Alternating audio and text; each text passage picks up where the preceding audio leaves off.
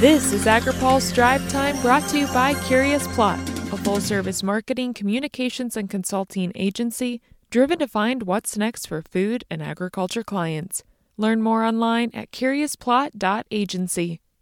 Good Tuesday afternoon, I'm Hannah Pagel. There's been no shortage of news about the U.S.-China relationship, and the nation's top ag official is even weighing in.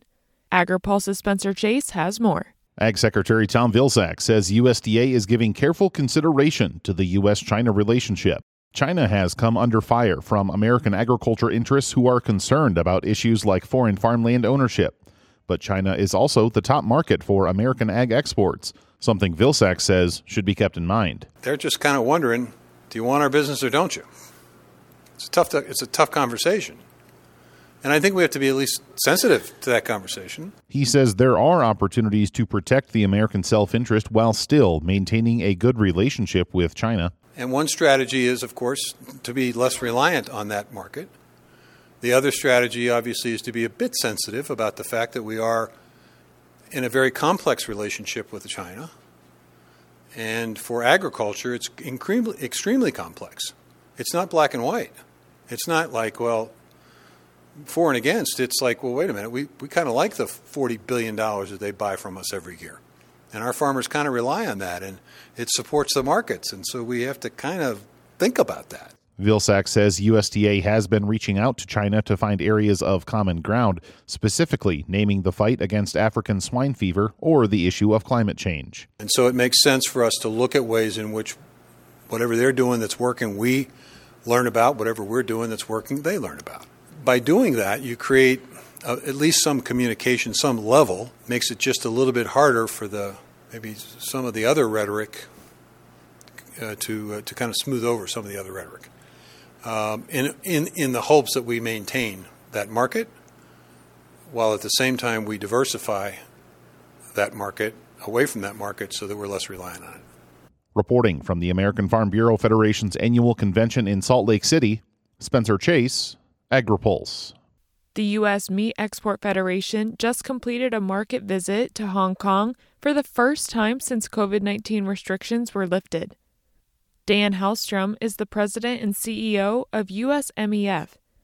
He says Hong Kong's economy has rebounded since COVID, but still has a ways to go to getting back to pre-COVID levels. Keep in mind that the emergency declaration on COVID was only lifted a little over a year ago in Hong Kong. So they're not 3 years removed or 2.5 years removed like we are in the U.S. So while it's still a very muted consumer in terms of confidence, staff on the ground there, they're definitely optimistic. We do think that there's some tailwinds coming on increased food service demand, hopefully later this year. Hallstrom says Hong Kong is a large value-added market for U.S. beef producers. A lot of people think Hong Kong and China are the same. They're two different markets, and Hong Kong is a legitimate market in and of itself. We have data through 11 months. We'll have December here in a few weeks, but we're going to be over $400 million in U.S. beef exported to Hong Kong. So a significant market, a significant value-added market with a lot of high-end products like U.S. Wagyu cuts going in there as well.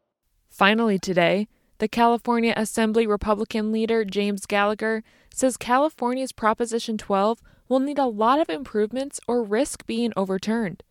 Gallagher says if any changes are to be made, the law would first have to go back to the California voters. However, he says he is hopeful voters will see the impact it is having on them in the grocery store. And at the end of the day, you're hurting the consumer. I think that's what we really got to drive home is like now we're hurting consumers and the availability of food at a reasonable price to those consumers. I think really kind of driving home that message and talking to people throughout California, that could have an effect that we could, maybe make change there and create a better policy, but it's a heavy burden. Now, here's a word from our sponsor. Today's AgriPulse update is brought to you by Curious Plot, a full-service marketing, communications, and consulting agency driven to find what's next for food and agriculture clients. Learn more at curiousplot.agency. That's all for today's Drive Time. For more agriculture, trade, environment, and regulatory news, visit agripulse.com. Reporting in Washington, I'm Hannah Pagel.